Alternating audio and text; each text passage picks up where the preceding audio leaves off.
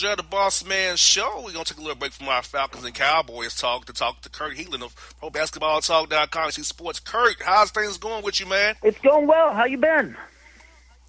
Hey, man, I've been good. It would be better if the Falcons were a little bit better. We know the Hawks are tanking, but the Falcons was playing better. We'll have an A-OK life in ATL, man. It could be worse, man. You're still in a good part of the country, man. You got there right, buddy. Let's get Kurt. I tell you what, Jimmy Butler's saga is finally over. Tom Thibodeau, Scott Layden, Glenn Taylor finally made the move to trade this guy. Now, the residual effects of this move, Kurt, has the team is on. Are they going to expect Thibodeau going forward, or is he a dead coach walking after this move with Butler, after how he handled it from training camp till the trade on Saturday? No, I think he was the dead coach walking almost before that, to be honest with you. There was a lot of questions. I mean, people, I know it's been reported a few places. I don't think people realize, like, how close Glenn Taylor, the owner, came to letting Thibodeau go this summer because he knew how bad the locker room situation was. And, you know, especially as Jimmy Butler came to him and said, man, I've been telling him all summer to trade me. And the owner had no idea. So it got ugly for a while. I think he's in a lot of trouble. I mean, maybe if they resoundingly like make the playoffs and make some sort of little run, but right now it's hard to picture that.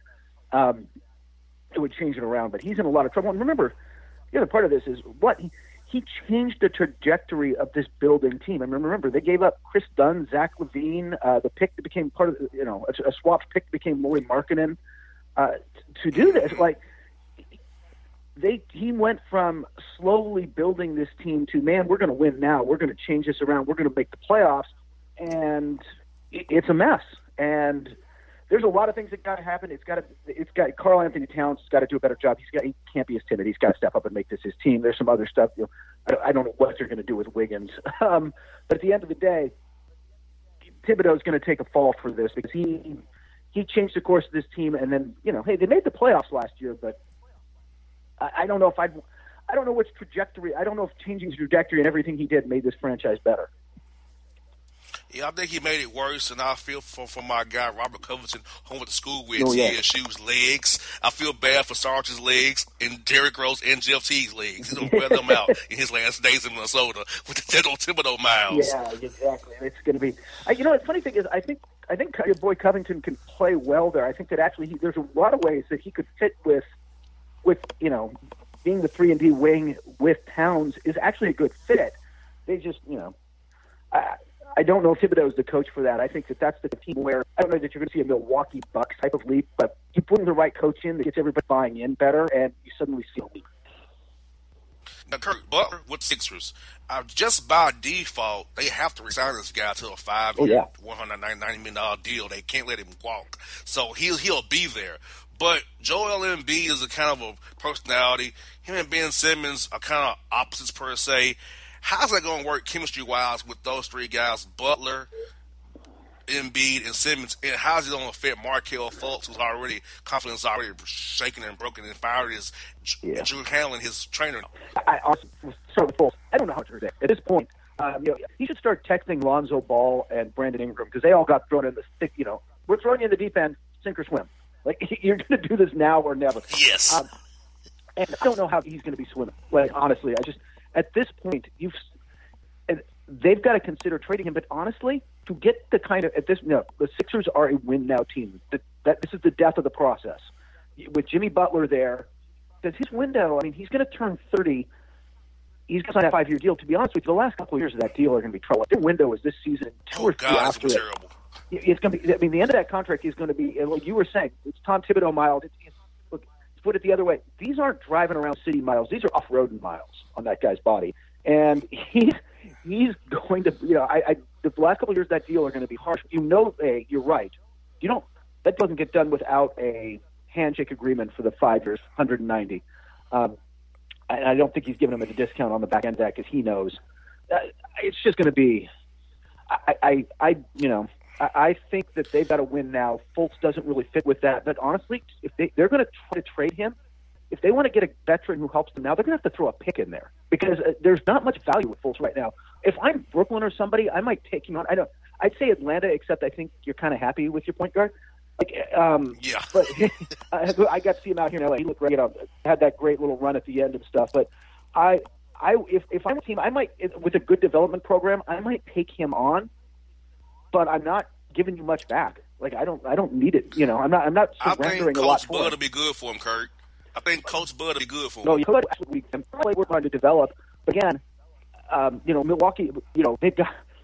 They might be happy to bring him in and think about him long term and develop him. But what are you giving up? I mean, honestly, if you're going to get back a veteran of any decent value from them in that deal, you're going to have to throw a pick in too, because I'm not honestly Fulton. There's just no trade value. You got the right, and I don't know. Maybe that injury was that bad, but in college he could shoot. He could shoot in college. I mean, I know he has the years now, but what made him go so south now? That is someday there will be a 30 for 30. There's a million theories out there, whether it's the injury led to a change in the shooting form, whether it's his trainer before Drew Hanlon, the one before that switched his shooting form and was trying to get a quicker release. Whatever happened, he went from, I mean, you can go, the great thing about YouTube, man, you can go back and look at his college shooting form and you're like, damn, kid can shoot a jumper. Like it's not Ray Allen, but it's fine. Like he's got good form. He can shoot off the move. That was part of the attraction to him. And whatever changed and then started to get in his head, it went sideways. And now you watch him. I mean, do you watch the free throw? I mean, the pump fake throw. That's a full double clutch free throw. He's in his own head again, and I think if you got him a trainer with like functional mobility trainer, like one of those guys who can help you build this thing from the ground up, I believe he's probably a great player in there, or at least a good player in there somewhere. Man, it's a lot of work. You got to have a franchise that can and is willing to. Now, Kurt, I'm gonna tell you this. I was actually in Memphis on Saturday to see Robert Covington play. So I was there when it went down. I saw firsthand how it went down. So I saw folks make that great dunk against Memphis on Saturday night, but I'm like, this guy's shot.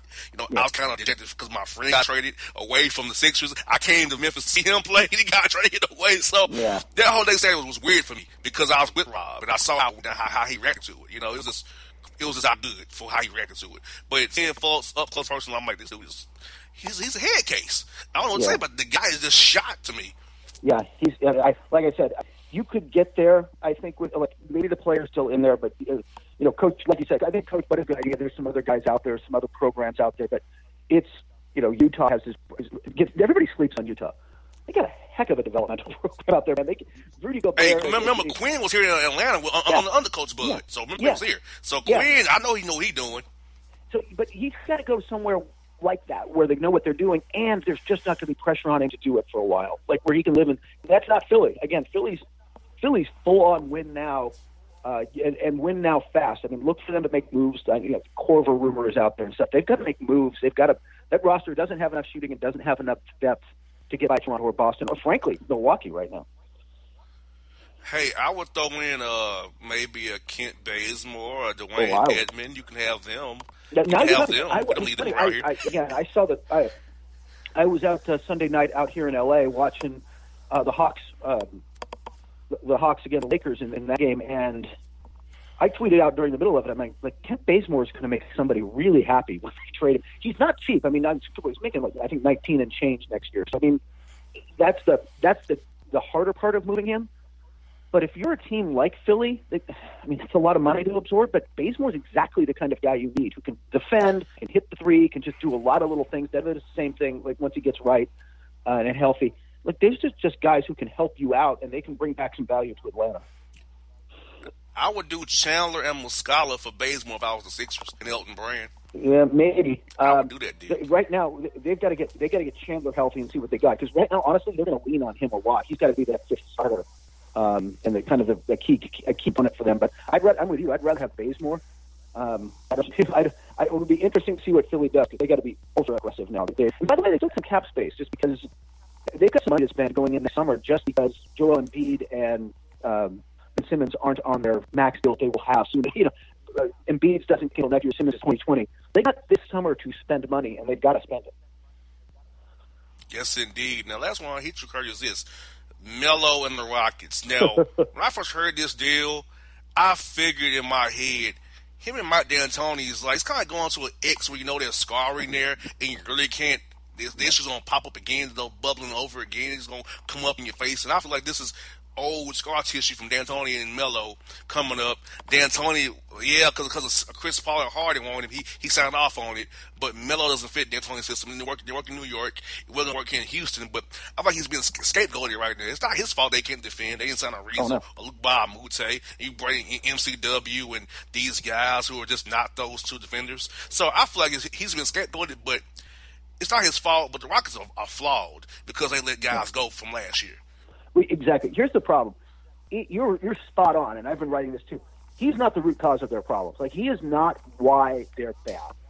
But he also doesn't fix any of it. It's the other problem. It's like, exactly. Yeah, I mean, they have not shot well until their last game when they finally did. On Sunday night or Monday night, they finally started knocking down threes.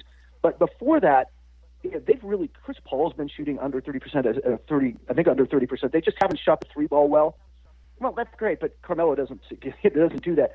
I've seen, again, another team I've seen in person out here in LA a couple times.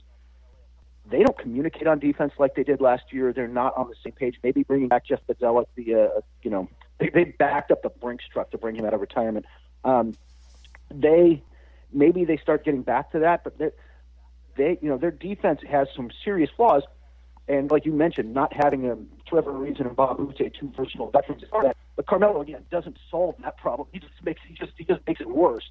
So that's a weird situation, and it's one of those things where I feel bad because I don't like saying bad things about Carmelo Anthony. He's a future Hall of Famer, man. He is an 10-time All-Star, 6-time All-NBA, gold medalist, I think 2 times, NCAA champion, and honestly, for about a 5-year stretch in the middle 2000s. Probably as good a scorer as there was in the league, man. He could just go get buckets. He was never terribly efficient, but the guy could get buckets. And that said, his game's moved away from him, and he's the opposite right now of the guy you got in Atlanta and Vince Carter. Because you watch Vince Carter, and he's mentoring Trae Young, and he's playing a role, and he's still making plays. He's still making plays. I mean, he can still get out there, but he knows who he is and what he is, and he's accepted that now. And he's like, this is how I can help this team. Carmelo can't do that. He just can't mentally. He wants to be. I guess the word I'd use, actually, the word is somebody closer to the situation. He reminds me of Iverson, Kurt, in Memphis.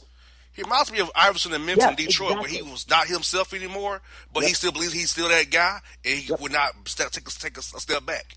That is exactly it. I mean, like I said, the guy close to the team that used the word entitled with me. He's like, he's entitled. He feels like he should be treated with deference. And by the way, if you've got a number one type of guy, if you've got James Harden or Chris Paul on that team and they want to sit down with the coach and like, man, I don't think I'm being used right, and you got to do this and that, you can sit down with those guys. If you're Atlanta, you sit down with Trae Young if he's feeling that way, because talent's hard to come by. Elite talent's hard to come by. There's not that many of those guys. You make them happy.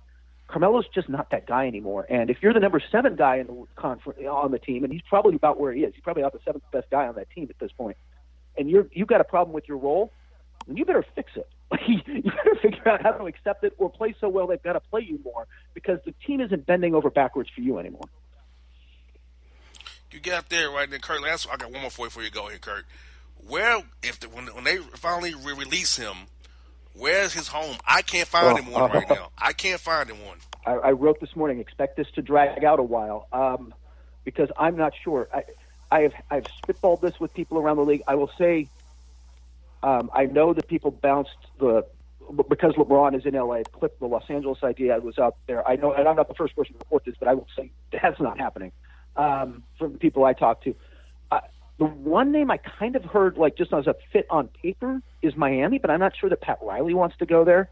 They certainly are a team that needs a jolt, and he can't. Again, I think there's some things Carmelo could do, but he doesn't solve a lot of it. He doesn't completely solve their problems. If they're searching, grasping around for answers, he can do stuff. But I'm not sure where else, because if I've got a young team, I'm Atlanta, or I'm Orlando, or I'm anywhere, Brooklyn, I'm not taking minutes away from young guys I want to develop and touches away from young guys I want to develop so that I can get Carmelo Anthony in there. And if I've got a championship team, he just proved to me he can't fill a role. So where does that leave you? Like a couple of teams floating around the middle that may get desperate, but it's not many options. Exactly, and at this point, and I hate to say this, I would say Pat McCall Golden State if he ever signs, like if he ever wises up, Curry and signs his contract over Melo right now in Golden State. You know I would what? take Melo over McCall right now. Yeah, I'll tell you. By the way, you know what my goal is? You know what my dream is? No, I want him to go to Washington. What's that? I want him to go to the Wizards because if you're going to have a train wreck, let's just go all out with the train wreck. Let's just Dwight Howard there. Oh, Dwight Howard, Carmelo Anthony. Let's just throw all of it together and see what happens.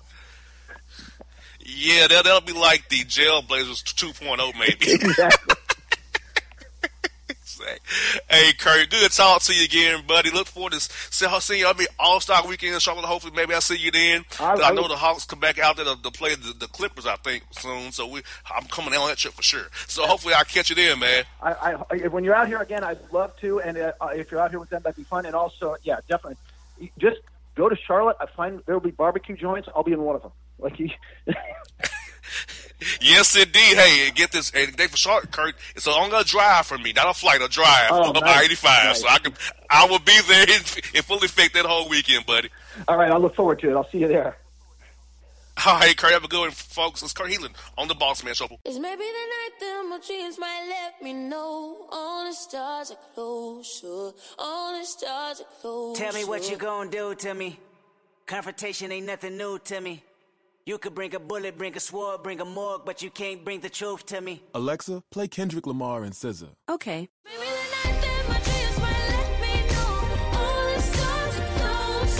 With Amazon Music, a voice is all you need.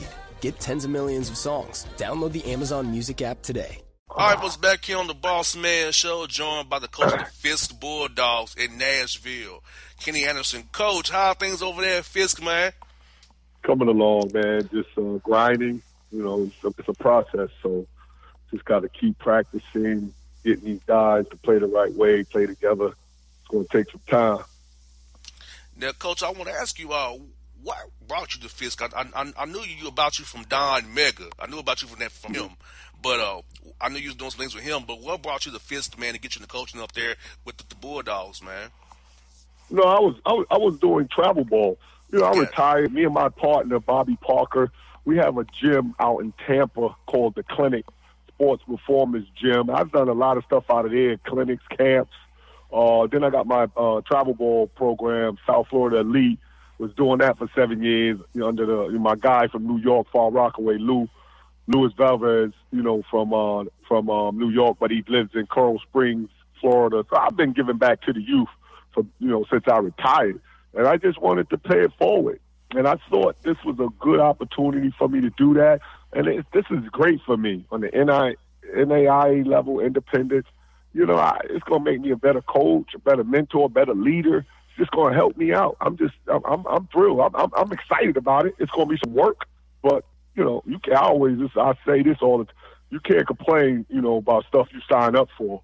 So, I'm all in, man. You got there right. And, hey, Fisk is a great school. Now, Coach, I went to Down Street TSU down the road there. So, I know all about Fisk, and I hang on the campus all the time. I shouldn't have, but I was. But, I was a young boy doing that. But Fisk has a lot to offer, a lot of his history, and I feel like you can still have some players to come to being a good city like Nashville, come to HBCU, get a good education, and go on with their life being a great ball player or a great businessman or sociologist, wherever they want to go, they have you as a mentor to lead them in that direction.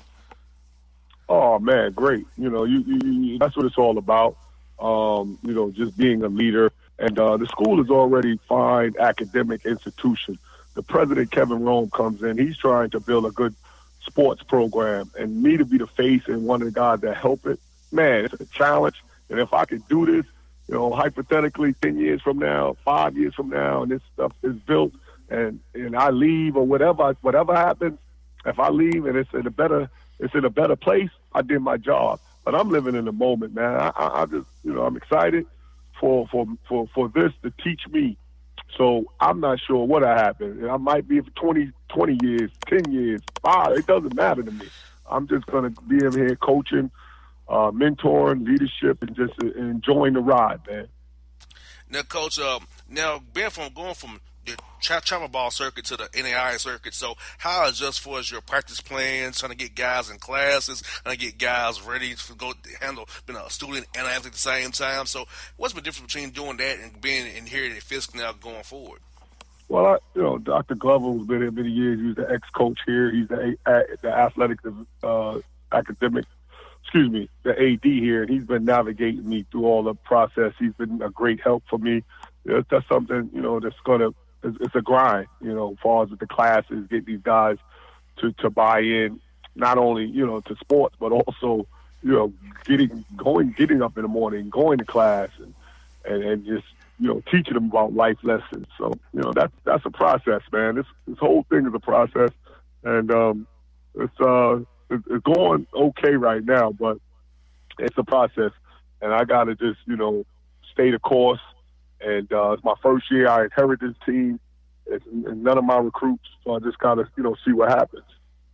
Now, when it comes to recruiting, Coach, now on the NAI level, do you recruit JUCO guys? Yeah. Because how's it all working on that level? I'm in the process of putting guys together that's, going to fit my program. I'll talk to them, sit down with them. The eye test is very important, not just the video as far as they can play, but the meetings and see if they, commit themselves, to the Fisk way of things. I'm just trying to build something here, build a good culture, build a winning atmosphere, and go from there. Now, during practice, Coach, do you get out there with them in drills, and that get them kind of revved up to play against you in practice? I don't play against them in practice. I might do a couple of drills for them to instruct and tell them what's going on. But those guys are they're in decent shape. They'll run circles around me.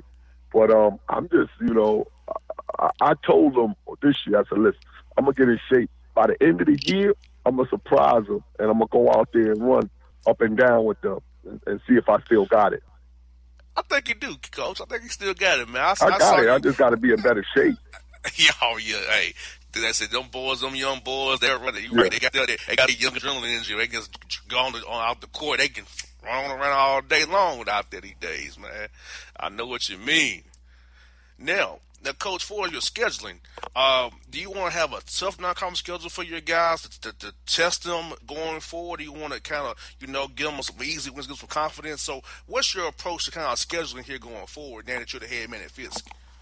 I want to have both. I'm trying to go after my school, some of these big programs. Penny's is at Memphis. I went to Georgia Tech. Chris Mullen is at St. John's. So I want to play some of those big time programs so they can fund, my program. It'll be a great look for me to do those type of things with my connections, but just a mixture of competition, stuff like that would be great. Now, in your playing career and your post-playing career, who have been some coaches, individuals who you've picked their brains about how to get into this business, how you want to approach and help you kind of form your view of coaching going forward for yourself here at Fisk and beyond?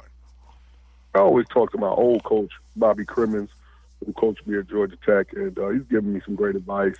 A good friend of mine, I met him, late. Darren Walker, who was at Little Rock, Arkansas, he was at Clark, Atlanta. It's good to talk to coaches on this level that you respect. And he's one of the guys I respect. Darren Walker, he was at Clark, Atlanta for 4 years. Did a hell of a job. So, I've always tried to get some information from him, how to build his program. And, it's got so many coaches I can go to, but I want to go to the coaches that I feel that's going through what I'm going through, Exactly. And like you said, I feel like, more HBCUs should play each other. I feel like that would help uplift them all together, because build some more rivalries. Because even my school, Tennessee State, we're in the OVC. We don't really get to play in HBCUs other than you guys. We decide to play you guys each year, But I feel like there should be more non-conference try to bring those schools up, because I feel like the traditional HBCUs and how black college football and black basketball could just be a lot of experience and bring us all up together at the same time. Yeah, we were trying to get into that Morehouse, Clark. We're trying to go Division II next year, so we're going to be playing Morehouse and Clark a lot and some other teams. So we'll see. I think we all, HBCUs, should be all playing against each other. That would be great to have a form, all of us in one conference. But it takes money, and you know how they treat the HBCUs. like stepchild. You know what I'm saying? Exactly. So, you know what I'm saying? So you just got to deal with it. Yeah, man. Then they don't want to really pay on them money games. They don't really pay them, but they pay some other schools. Yeah, definitely. Yeah, because I've been in office with Tennessee State with Dana Ford, Travis Williams. I've seen them try to get games done, how hard they had to do, and just trying to pull teeth to get something done. So I understand that, Coach, for real, man. Let me ask you this now: this you've been head coach here up there in Nashville. Talk to me about the city of Nashville itself. How it has been treating you over there in Nashville? You enjoying the hot chicken, the barbecue, the ambiance. How you liking it up there in Music City, man? Yeah, I love it, man. It's a lot of chicken spots, and I love chicken. Barbecue spots. I love barbecue. I'm not a big barbecue guy, but I deal with it. There's a lot of things going on here. It's a lot of big time schools here, Vanderbilt, Belmont. I'll pick. And what's great about it, I'm a head coach. I know Bryce Drew over at Vanderbilt. Coach Crimmins introduced me to Coach Bird over at Belmont. Coach Bird is a legend here in Nashville at Belmont. I'll be going to his practices, picking his brains. So it's a great situation for me. It's just going to take some time. I've been retired down in Florida, so I played in the league, so I've been all over the world. But this my first time really away from Florida. In many years, about 14 years. So just trying to get used to being away from Florida. I miss the weather. I miss my little comfort zone. But, it's a great saying. You have to get uncomfortable to get comfortable. And, that's just what I'm going through right now in the whole process of coaching, new environment, new people to meet, it's just, I'm at 48 years old. Sometimes, you've been stuck in your own ways. It's kind of, hard to break out, but I have to.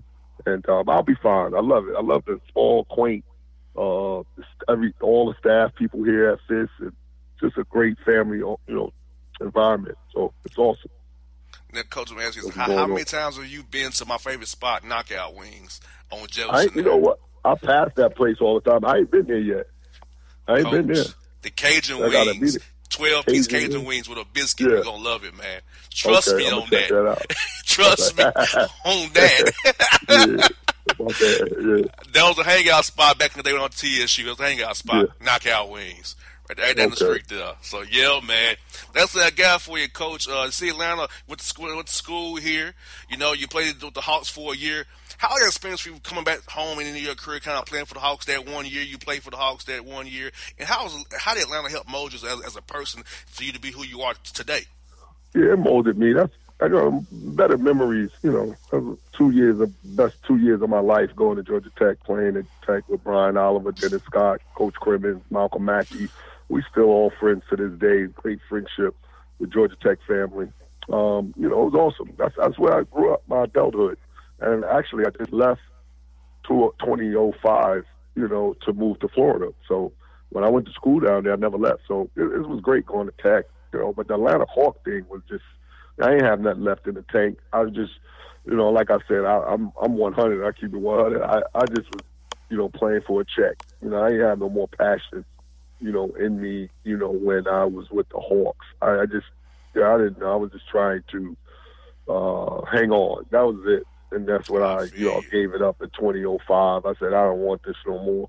Lost a passion for it, because of, different reasons.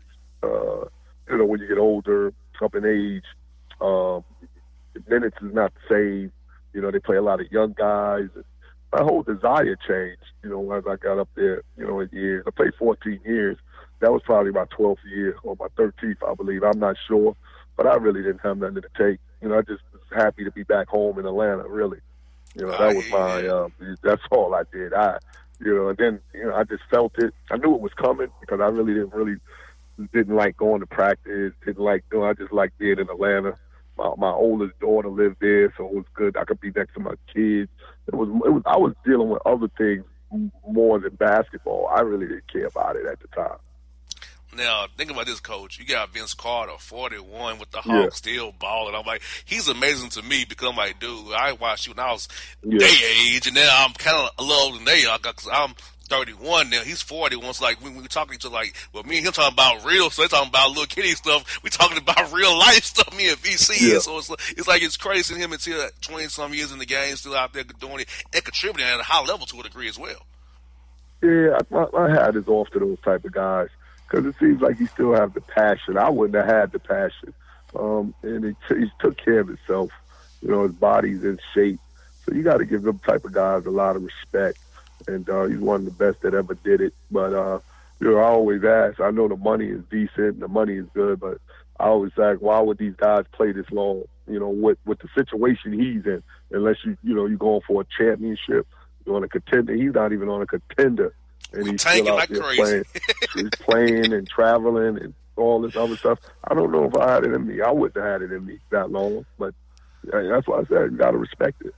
Yes, indeed, with coaching. That's how I'm Nashville hit you up, man. Come by, hope to see one of your practices, man. See one of your games, man. But I still have my home up there. I still come up there pretty often. So when I'm time to hit you up, coach, we'll get a knockout win too for real. I'll bring you some of my favorites when I get to town, man.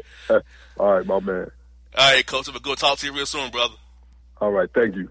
No doubt. Right. Coach Kenny Anderson on the Bossman Show, people. Check him out at Fisk the Bulldogs. Till the tears run down from my eyes, Lord, somebody, ooh, somebody, can anybody find me somebody to love? Alexa, play hits from Queen. Okay. Somebody to love.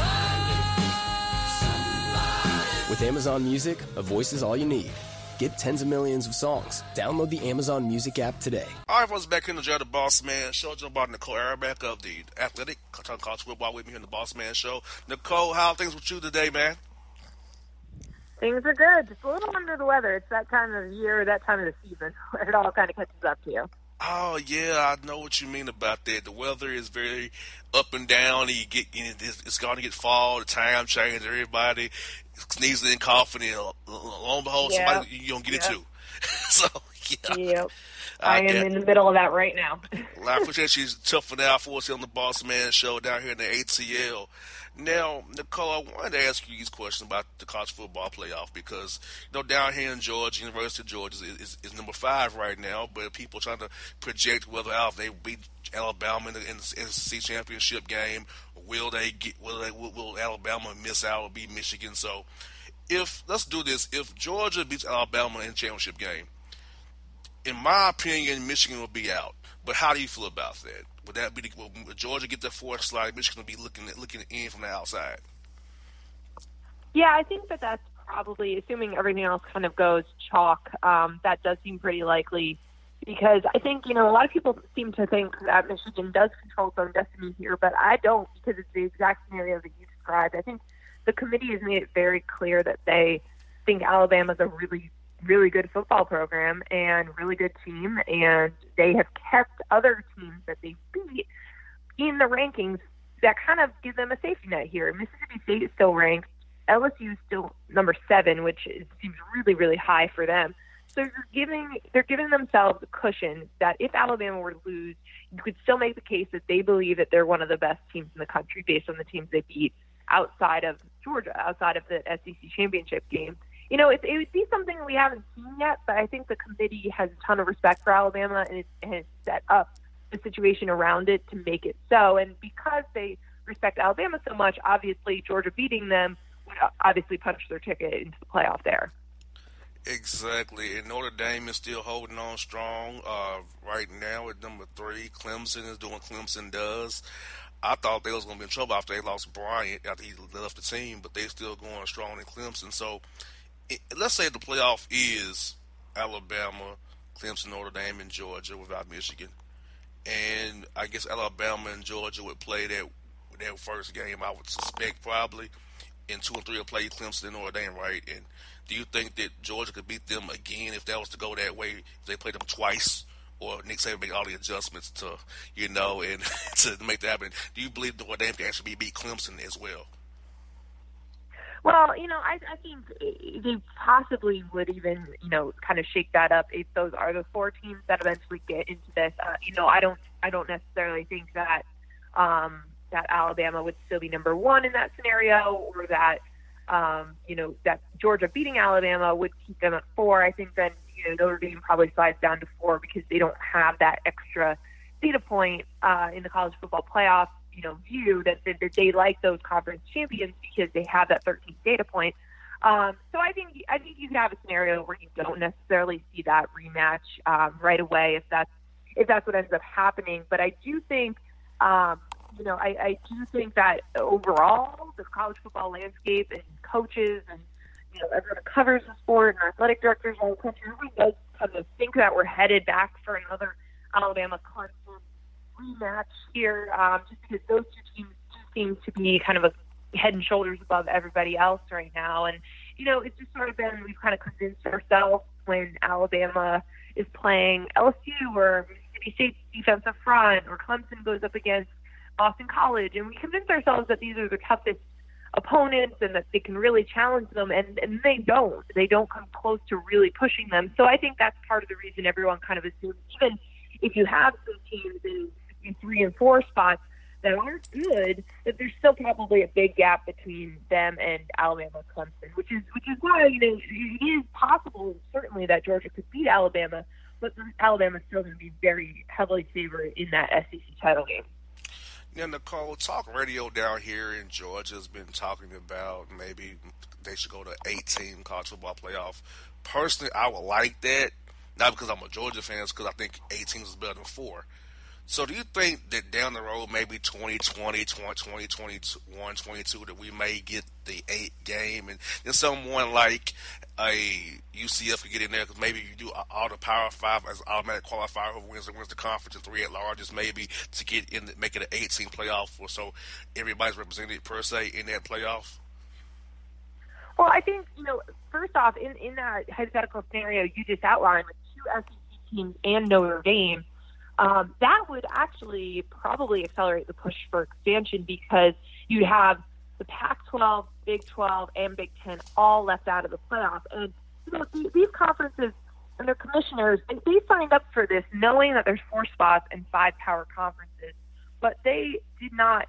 So they knew they wouldn't make it every year, but they did not anticipate, one league getting multiple spots, Notre Dame taking a spot, and being this left out of this lucrative pie. So I think that there are certain things like that that kind of make that push even more clear. I think what happened with UCF and the kind of public frustration last year of them not even being close enough to get into the mix, it frustrated people, but it obviously wasn't enough to really force that change right now.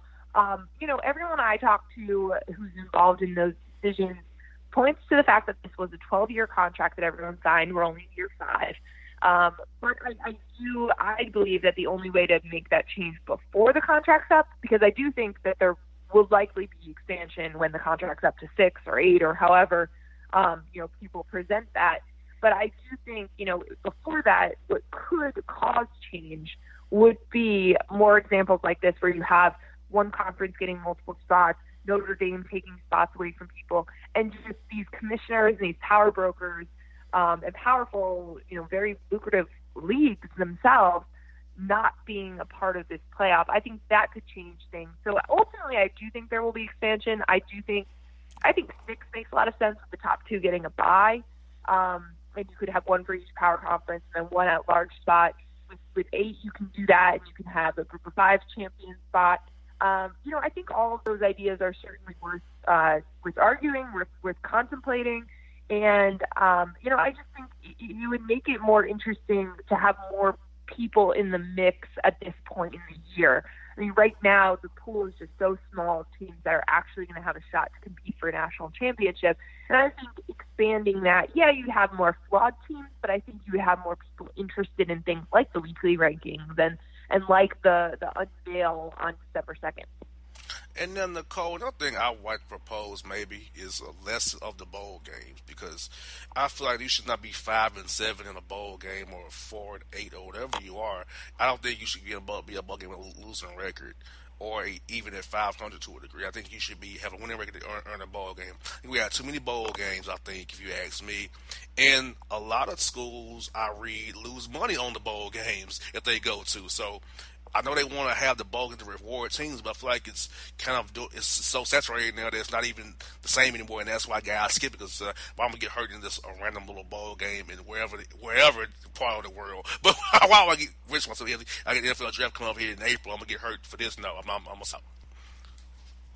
Right. I mean, I don't really have a problem with the amount of bowls, but I totally agree with you that I think everyone should have a right to skip them if they believe that there's a risk of injury and they don't want to risk that with their NFL futures.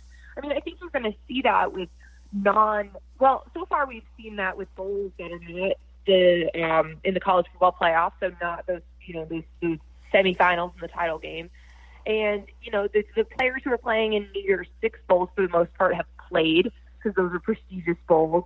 But I do think, you're seeing that on lower level bowls. And I think the coaches and teammates and people understand that. You have one chance to make, to get drafted and to really see what your value is in this sport after you're not being paid in college. And I think it makes all the sense in the world to do what's best for you.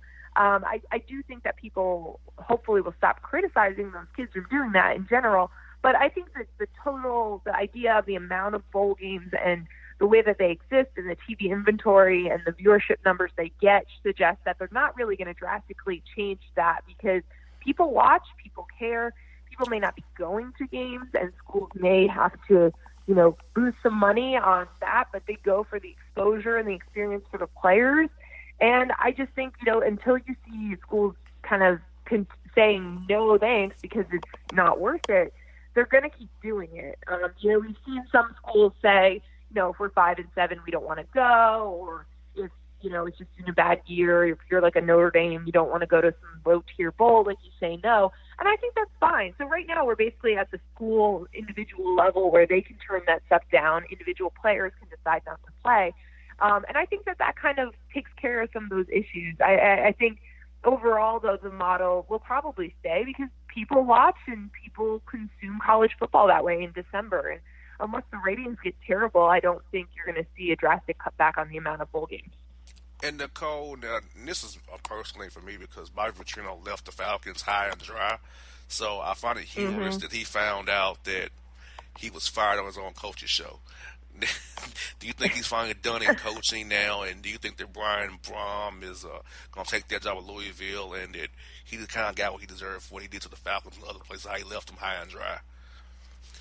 Well, I think that there's a lot of people who do not feel bad for Bobby Petrino in general because of the way he's left different places. A lot of Arkansas fans would probably agree with that too. And I think there's a lot of Louisville fans who were pleased to see him go and felt that, he was just, they didn't like him personally and morally, and they didn't think that he even, achieved what he should have with Lamar Jackson on his roster. So I don't think there's any love lost there. I'm sure he will end up somewhere. He is known for, his offensive mind, and I'm sure he'll, all these coaches, end up getting recycled and landing other places. So I'm sure he'll be somewhere, probably, maybe at a lower level as a head coach, but, certainly at least as an offensive coordinator. But I do think that Jeff Brom is the obvious choice for Louisville, and they're going to make a hard sell for him. They're going to go after him, and you're seeing, this is exactly very similar to what happened with Nebraska going after Scott Frost last year. It's tough when these jobs open in the middle of the season, and you're going through a season. You kind of have to answer questions about it, but they're saying all the right things, just like Scott Frost did about Jeff Brom is saying he's happy where he is and he's building something where he is, and they're in the middle of the season right now, and that's all you can really say in those situations. But as long as Louisville can offer the kinds of money that Jeff Brom demands in the market, it's going to be a really tempting offer. I think it's a very high likelihood that he wants to go home and go back to Louisville and do this there. And so I think that's the hopes of a lot of Louisville fans and a lot of Purdue fans are very nervous about that, because it does seem very similar to Scott Frost in Nebraska. And just there's that one place for everyone where if it opens, that's the only place you got to be worried, and that you can't match. This is not about money. This is not about facilities. This is about home. And so I think that's what, Louisville fans are really, really hoping that pull to home is going to be enough to bring them back one of the most creative coaches in the game. Yes, indeed. Well, Nicole Auerbach, you did a great job in the Bossman. So look forward to having you again real soon. I love the banter and conversation we had today and the insight. All right, thanks for having me. All right, folks, that's Nicole Auerbach, Atlantic on the Bossman Show. Check her out, people. Atlantic.com. My heart skips skipping the beat. You're not close enough, so that space between you and me, let's lose it. The way you're dancing, swaying to the music, girl, that body and how you move it. Every time you cross my mind, girl, I lose it. Alexa, play the Country Heat playlist. Okay. I don't think you know what you're doing to me. You got With Amazon Music, a voice is all you need. Get tens of millions of songs. Download the Amazon Music app today. All right, folks, back on the Bossman Show. Time for Bad Takes with me and Jay Monique. Jay, what's good down in Florida where they got the recount going on? What's up? Yeah, they got the recounts going on down here. Yeah, the Republicans turning tricks again, I see, as always. Yeah, apparently they were trying to, and I say allegedly because I don't want nobody coming back and saying, oh, Jay said this and Jay said that, or that Jay's falsely accusing people. But allegedly, they were hiding back some of the what's called the provisional vote. So those are the main things that need to be recounted. And I think hiding votes would be a bad take, I think. Absolutely. That will qualify as a bad take. Like, we don't do that. That's a terrible idea. Yeah, that's wrong. So, it's just wrong and unethical. Yes. Speaking, Jay, of wrong and unethical, I do not like when a service provider, such as a plumber, electric person, roofer, whatever, they cook the clock to get more labor, Jay. They I can't stand that. Go slow to tick over the time to get more labor. And when you see them take breaks, take smoke breaks, log their time, or work slowly, take alleged phone calls, quote, look at the manual. Like, first of all, if you're out on a call, why do you look at a manual in your alleged truck, okay? So, service providers cooking the clock. And Jay, to me, and running up the price. I think that's a fleecing of America, and that's bad business to fleece your customer by you deliberately going slow and making their tab be higher. Because my thing is, if you work faster and tab lower, they'll maybe come to you again down the road and not feel like you got over on them by cooking that clock by going slow or taking random unneeded breaks. Yep, exactly. They know what they're doing, and that's just like you said. That's bad business. That's unethical. It's just plain wrong. That's not cool. They knew darn well that they could move faster, but they just choose not to because the longer that they're out there, the more they can bill you for. Exactly. It's just so. And also, you know what they do now, Jay? They put in refurbished parts. They don't even buy new parts. Oh, no. Put in refurbished parts and charge you new part price. Oh, no. That's wrong. If they're going to use refurbished parts, then they need to see the refurbished parts price. So, they're marking up the labor and using refurbished parts. So, because one of the parts I saw on this service call that was at my home, the part said refurbished by some company on this date. You know what the guy told me, quote, that means it's new. No, it is not. Yeah, refurbished doesn't mean new. It's something that was already used, even if it was just used for just one day or 1 year. It doesn't matter. It's something that somebody else already previously owned, and they just, fixed it up, made it look pretty, and, resold it to you. And what happens is they sell these defective cores, and they rebuild these cores. Like, especially think about a car. Notice how people rarely ever buy a quote-unquote new alternator, it's always refurbished to a degree. Mm-hmm. They don't put that in cars because a new one will cost you your arm and leg. They pitch you the refurbished joint. I'm sorry. I'd rather have new. If a new deal on arrival and fails on me, that's one thing. But I ain't trying to have no known or refurbished thing you trying to sell to me as new. If those refurbished, okay, but don't try to tell me it's new and it's not. I saw it's not. Exactly. Keep it real. I know a lot of listeners out here had the same issues with people. And get this. This is a story I got with them, and this is another thing I hate. They say they don't come between the hours of, quote, 12 and 8. Why such a wide window? We'll be there between 12 and 8. So that means I have to block off half of my day for you to literally show up whenever you feel like it. Yeah, that's pretty much it. I don't understand it. Give me a time. Why is this weird ass range of between 12 and 8? Nah, we ain't doing that, Captain.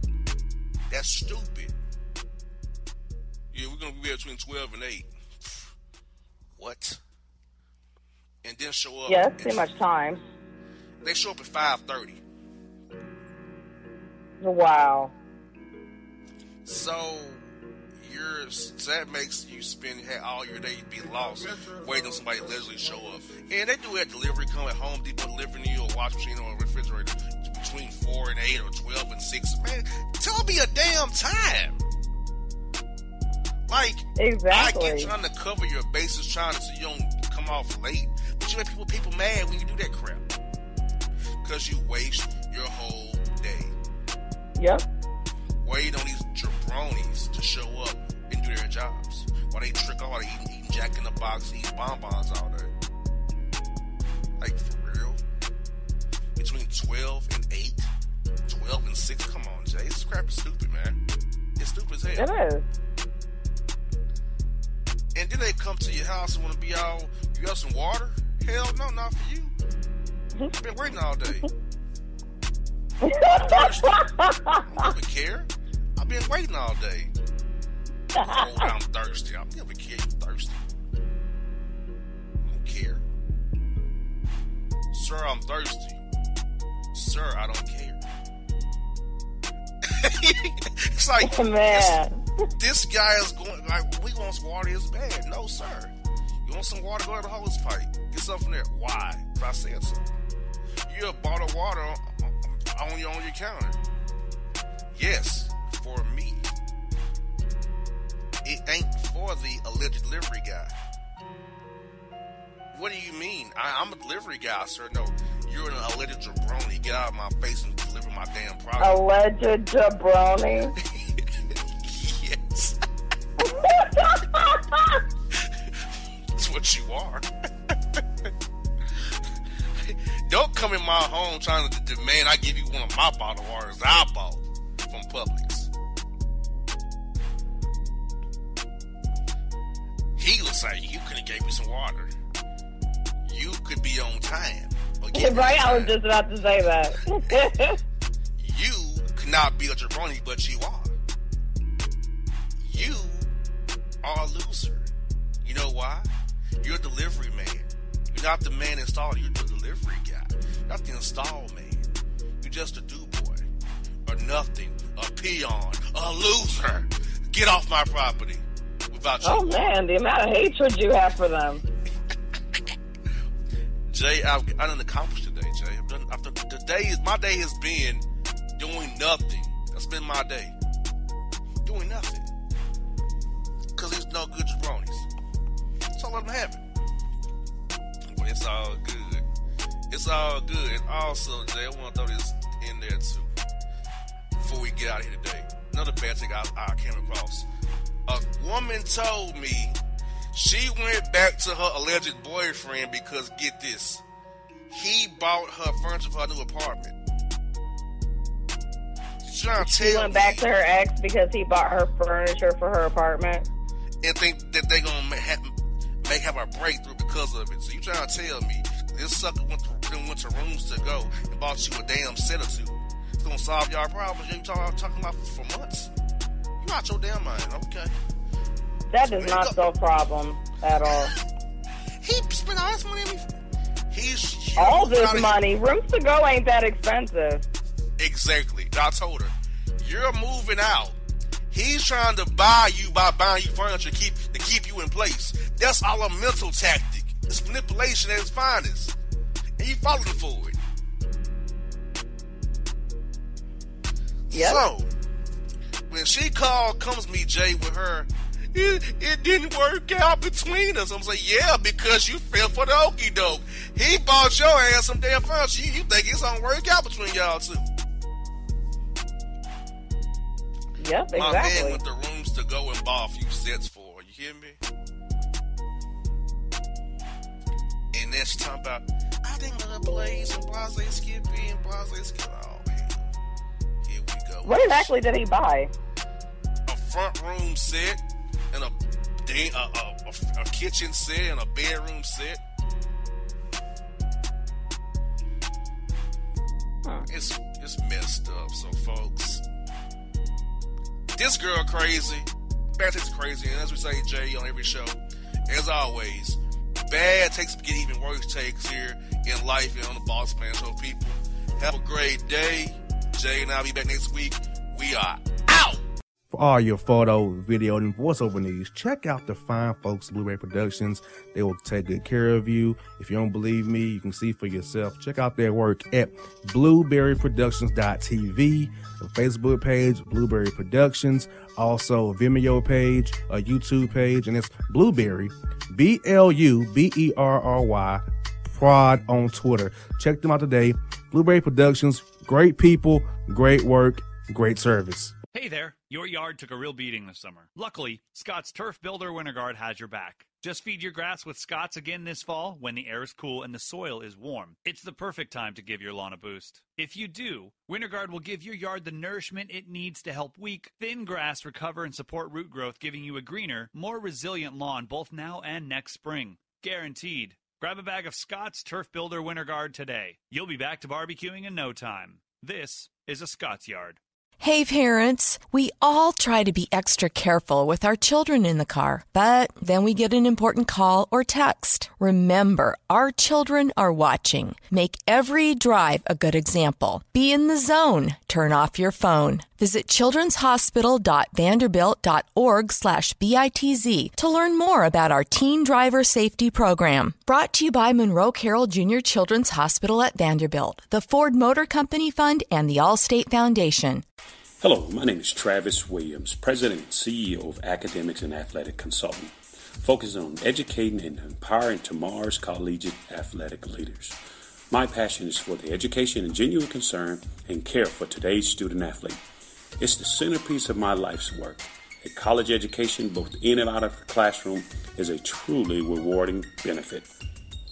For more information on AAC, you can go to www.academicsandathleticsconsulting.com. Once again, www.academicsandathleticsconsulting.com. Or you can follow me on Facebook at Academics and Athletic Consulting, or Twitter at Coach TWill24, or Instagram Travis L. Williams 24. Or you can call me at 404-542-6079. Once again, AAC is very proud to partner with J.R. McHenry of the Bossman Radio Show, covering sports and entertainment across the country. Please tune in weekly for informative, entertaining, and expert analysis on today's sports and entertainment topics. Thank you.